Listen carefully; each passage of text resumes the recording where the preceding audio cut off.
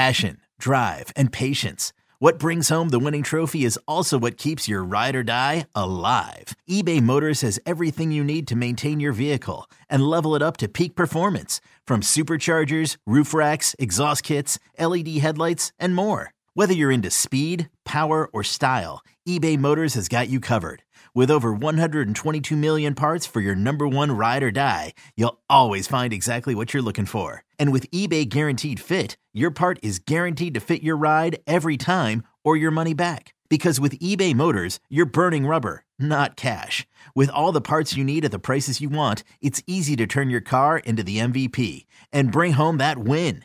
Keep your ride or die alive at ebaymotors.com. Eligible items only. Exclusions apply. Presented by T-Mobile, the official wireless partner of Odyssey Sports. With an awesome network and great savings, there's never been a better time to join T-Mobile. Visit your neighborhood store to make the switch today.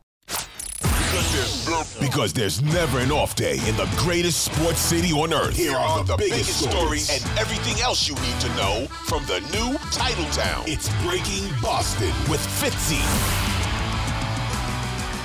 No! Blurg, as Liz Lemon used to say. Yarg! Yeah! The Red Sox were so close all weekend long. Sunday's 4-3 loss in extra innings in San Francisco. The latest pain in what has been such a up and down, at times rewarding, intermittently frustrating season for the Red Sox. And while you may say, as the diehard, loyal Fenway faithful that you are, you may say, well, so it goes on the road. So it goes against a team that you are very much equal to in the San Francisco Giants, veritably the same record. Hell, the Giants and the Red Sox are so similar. They even have the same family broadcasting their games on the radio. They have brothers, the Fleming brothers, who even did a broadcast crossover on Sunday. What a sweet moment that was for everybody who romances America's pastime. Sox win one on Friday night by a run. They lose one on Saturday night on the ninth inning walk-off that Kenley Jansen gives up on the first pitch. Sunday, they take it to extra innings. They lose 4-3. Chris Martin gets the L, but it's a team-wide loss. And you may be thinking, well, considering that they went out west and they weren't able to score enough runs and it was basically a pitcher's duel all weekend long, you'd like the Red Sox to maybe pick up a little offense. Offense isn't the issue for this team, though, as Boston Sports Gordo pointed out on Sunday. When this Red Sox lineup goes cold, they go not just cold. That's right. They go ice cold, Andre 3000 style.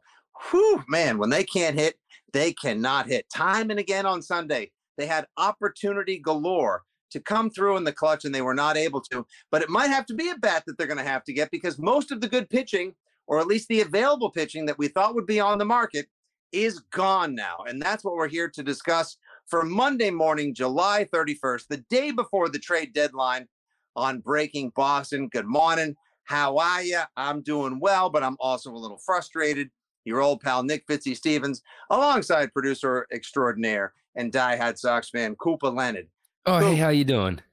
Dude, that just, it's good. Dude, it's good baseball. I get it. It hurts. It hurts. Great baseball. It's great theater. Everyone was entertained. All 29 innings, all from Friday night, way out west at what used to be called Pac Bell or AT&T or whatever the hell they call it now. Oracle now? All or no? 29 innings. Not Oracle? What's that? What do they call it now? It might be Oracle. I think Oracle just owns everything in San Francisco now. I'm pretty sure Oracle kind of, if it's not previously owned by Alphabet or Microsoft, then it must be owned by Oracle. Or maybe they own the basketball arena where the Warriors play too. Well, no, because that's gone. That's no longer Oracle. Whatever, but yeah. Somebody with a lot more money than the two of us. Although, with Breaking Boston doing what it's doing, watch out, everybody. It's only time. 29 innings of good baseball. That's great.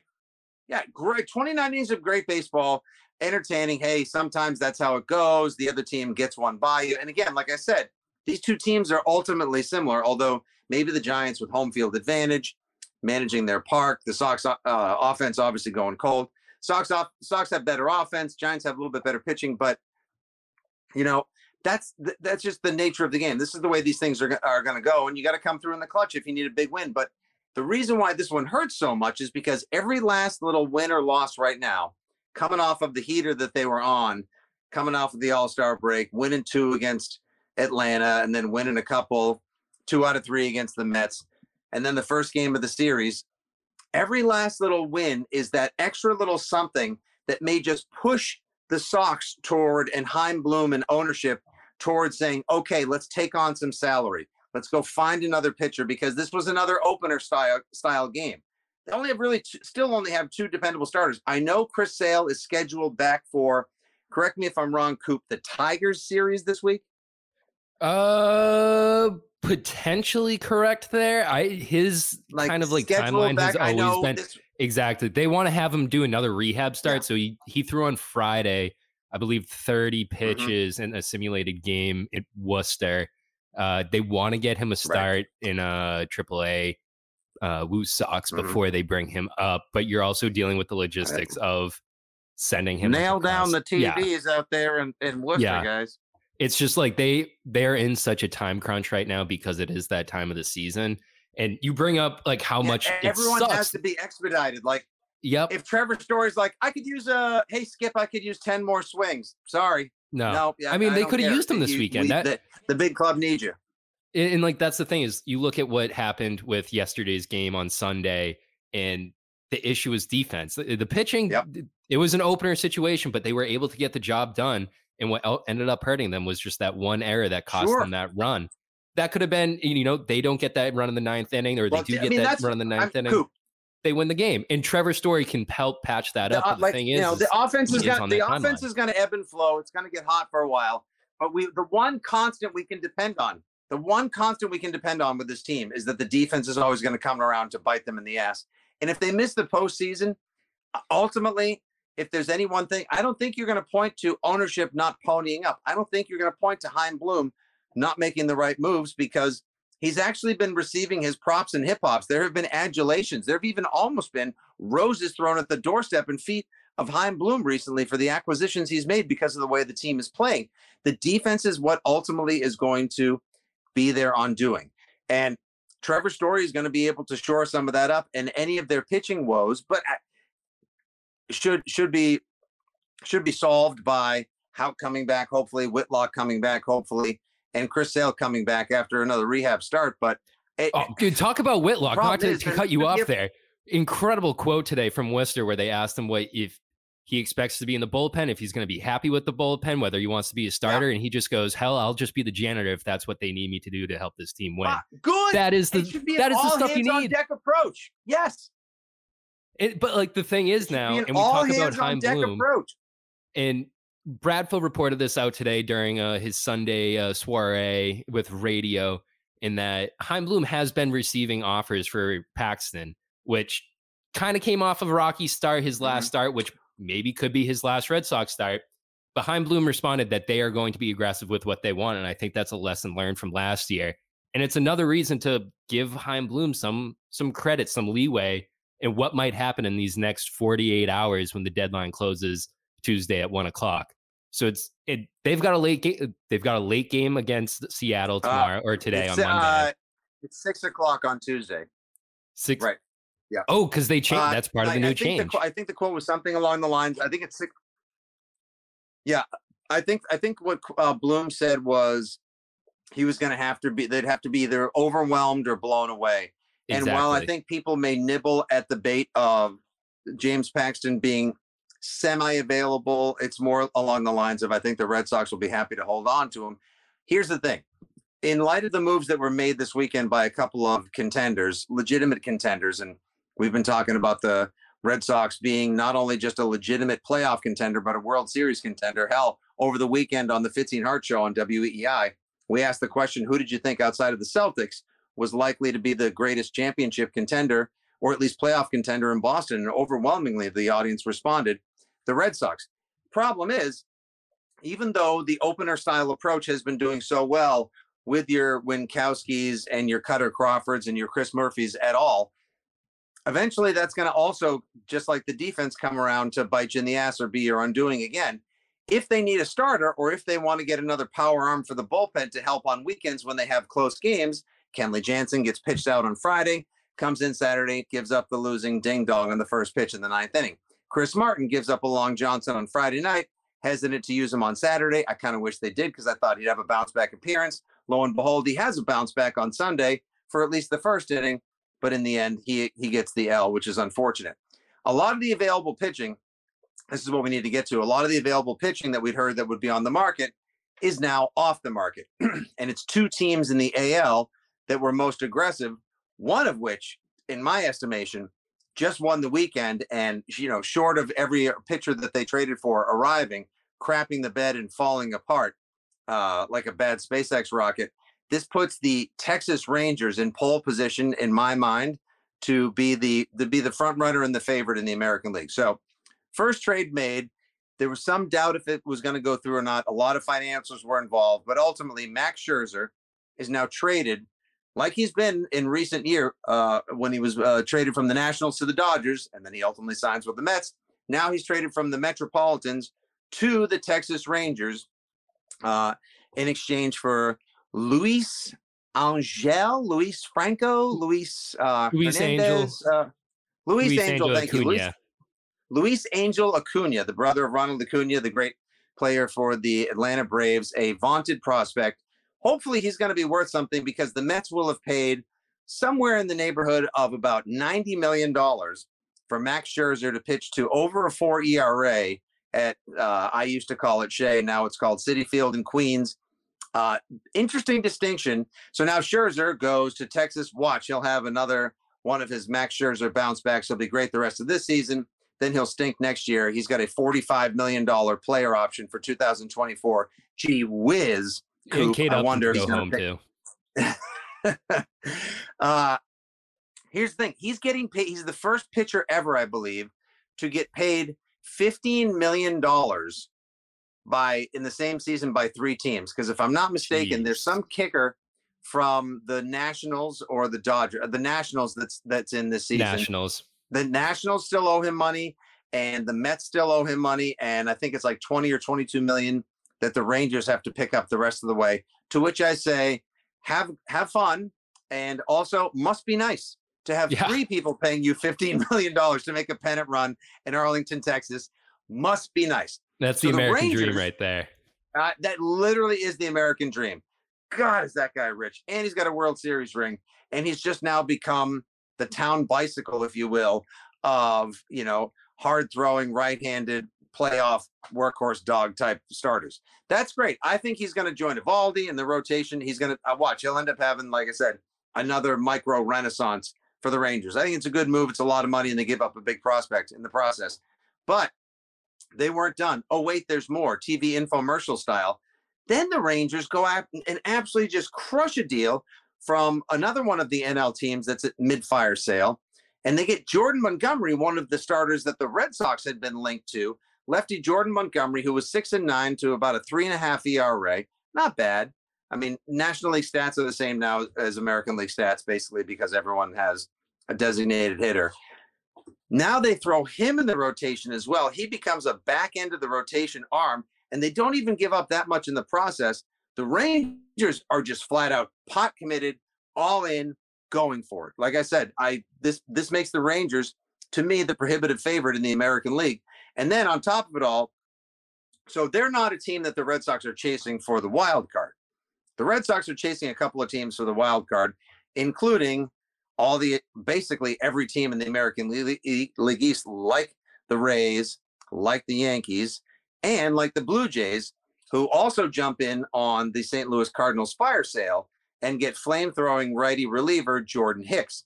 Jordan Hicks has been throwing absolute gas since apparently he moved his delivery over to the left side of the mound a couple weeks ago. He was a setup guy who got moved to the closer role. Now he gets moved from St. Louis. They're kind of dumping out on the season, and he goes to the Blue Jays. And Coop, you can't help but think if they pick up another power arm like that to shore up their bullpen when the offense hasn't been carrying them the way most of us thought they would this season in Toronto, that's a +1 for them. They're a couple of games in front of the Red Sox. The Sox have been nipping at their heels for a long time, and I know the Sox are 6-0. I want to say I didn't check the stats. 7-0. 7-0. Thank you. Glad we have a stats and info research department here. 7-0 this season, but That's a big ad for them as well. Again, advantage Blue Jays, advantage Rangers. So now you see two teams ahead of the Sox, one a division leader, another team competing for a wild card. What's left for the Red Sox to go after? And are they going to see most of the available arms off the market? And could this weekend, unfortunately, tilt the balance towards maybe selling more than buying, when we've all been thinking after the last couple of weeks that the run the Sox had been on would have led them to buy? I mean, it is the scary kind of reality that they're facing right now. I mean, the real competition is the Yankees and the Blue Jays in the division right now. There's Correct. no way that they're going to chase the Birds and the Rays right now, because Baltimore is just playing out of their minds. They're leading the MLB. They're leading the AL. Well, not so much with the Rangers now in town, but their competition is in the wild card, and it's going to be Houston. It's going to be the Blue Jays, and it's going to be the Yankees coming down. So it's kind of, you need to start competing with the arms that they're going to be going after, because those are teams that are also not going to overcommit the way that the Rangers and the Rays and the Orioles might be doing. So it's kind of, you need to act quick, and you need to act on like whether you want to really shape up for the playoffs and try and do a push, or if you do kind of want to relax yourself and make sure that 2024, 2025 isn't getting lost in the sauce. Correct. And also further exacerbating the situation would be what happened last week, which we talked a couple of days ago about on Breaking Boston at the tail end of last week. The Angels are all in too, because they're going to likely they're holding on to Ohtani. In all likelihood, unless they make the postseason and unless they go on a big postseason run that adds to his comfort and convinces him that he needs to stay out by the other Disney park. They got Lucas Giolito in a reliever in the great White Sox fire sale of the summer of 2023. Where were you when that happened? And they're going to have no prospects left. They might lose Ohtani. They might lose Giolito in the offseason. That's not a discussion for the here and the now. That's for later and further down the road. So the Angels are all in. The Blue Jays are making moves. The Rangers have snapped up two of the better available starters. There may not be that much left, save Erod, who we mentioned last week on the pod, for the Red Sox. Now I've gone from they're definitely going to sell to it's time to bye-bye Heim, not bye-bye Heim, to you're right. They might actually just make some small moves and just tell the guys in the clubhouse, hey, we believe in you. We've gotten this far. We've been this close. We've been tied for the wild card, a game out, 2 games out. Let the other teams spend. We're building for a long, bright, sustainable future, and we believe in you guys. Vis-a-vis, we're not really sure we're going to be able to catch these guys, but go out there and give it 9 innings and the best you can, you guys. Now I'm starting to think it's trending that way. That's what everyone was afraid would happen, because that's exactly what happened last year. We were banking on guys coming back from the IL and kind of jumping into that role. But the difference with this year is that they were losing at that point in the season when they got to the deadline. They were kind of floundering around. And I know we just kicked this off by, saying our prayers and our thoughts, sending them off to San Francisco because of what just happened this series. But they just came off of really whooping on the Braves. The Giants really they kind of are a better team on paper than the Red Sox.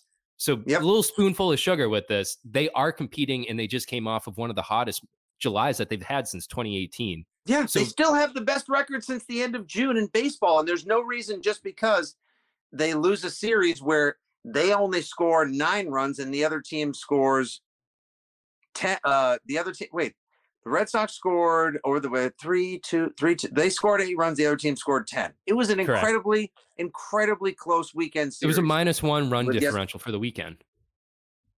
Yeah, it was it was 10-9, a -1 run differential. Like, they played their asses off. Just, again, bad defense, but that's going to be their undoing, and they're going to have to try to find a way to outthink, pitch, and hit around their crap defense the rest of the way if they're going to stick in it. So I only hope, and I'll leave us on this, I only hope that losing that series this weekend does not ebb or erode at the confidence of management, the team, ownership, Alex Cora, etc. I certainly know it wouldn't with Alex Cora. He'd probably tell you right now, if he could jump on, that he would say that was great. Yesterday was great baseball, and I'm proud of the way the guys played, and we got another chance right now to get right after it. Sox, of course, believe it's a 9:40 start tonight from Seattle. Correct. T-Mobile. From T-Mobile, baby. Tell the kids in the outfield to watch out, because I expect the Sox to be ripping some liners and dingers out there like it was the home run derby. They got a chance to pick up a couple this week.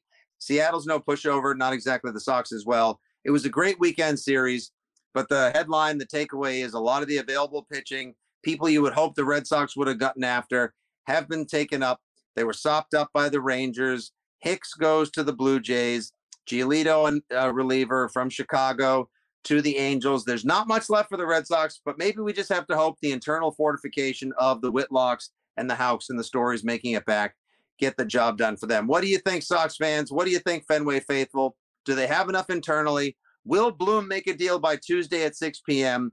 Or will that deal be to bring people in as opposed to shipping talent out and giving up or ceding the season to some of the other teams that have making moves? Give us a shout if you get a chance. He's at Coop_Leon. Of course, baseball is not boring. I'm at FitzyGFY. This is Breaking Boston for the final day of July, Monday, July 31st, 2023. I'll be on the Rich Keefe Show tonight from 6 to 8:30, talking Red Sox, Patriots, and so much more. The deadline tomorrow, make sure you stay tuned on Tuesday, August 1st, all the way through 6A to 6P to WEEI and so much more. Thanks for listening, everybody. Have a great Monday. And as always, go Sox.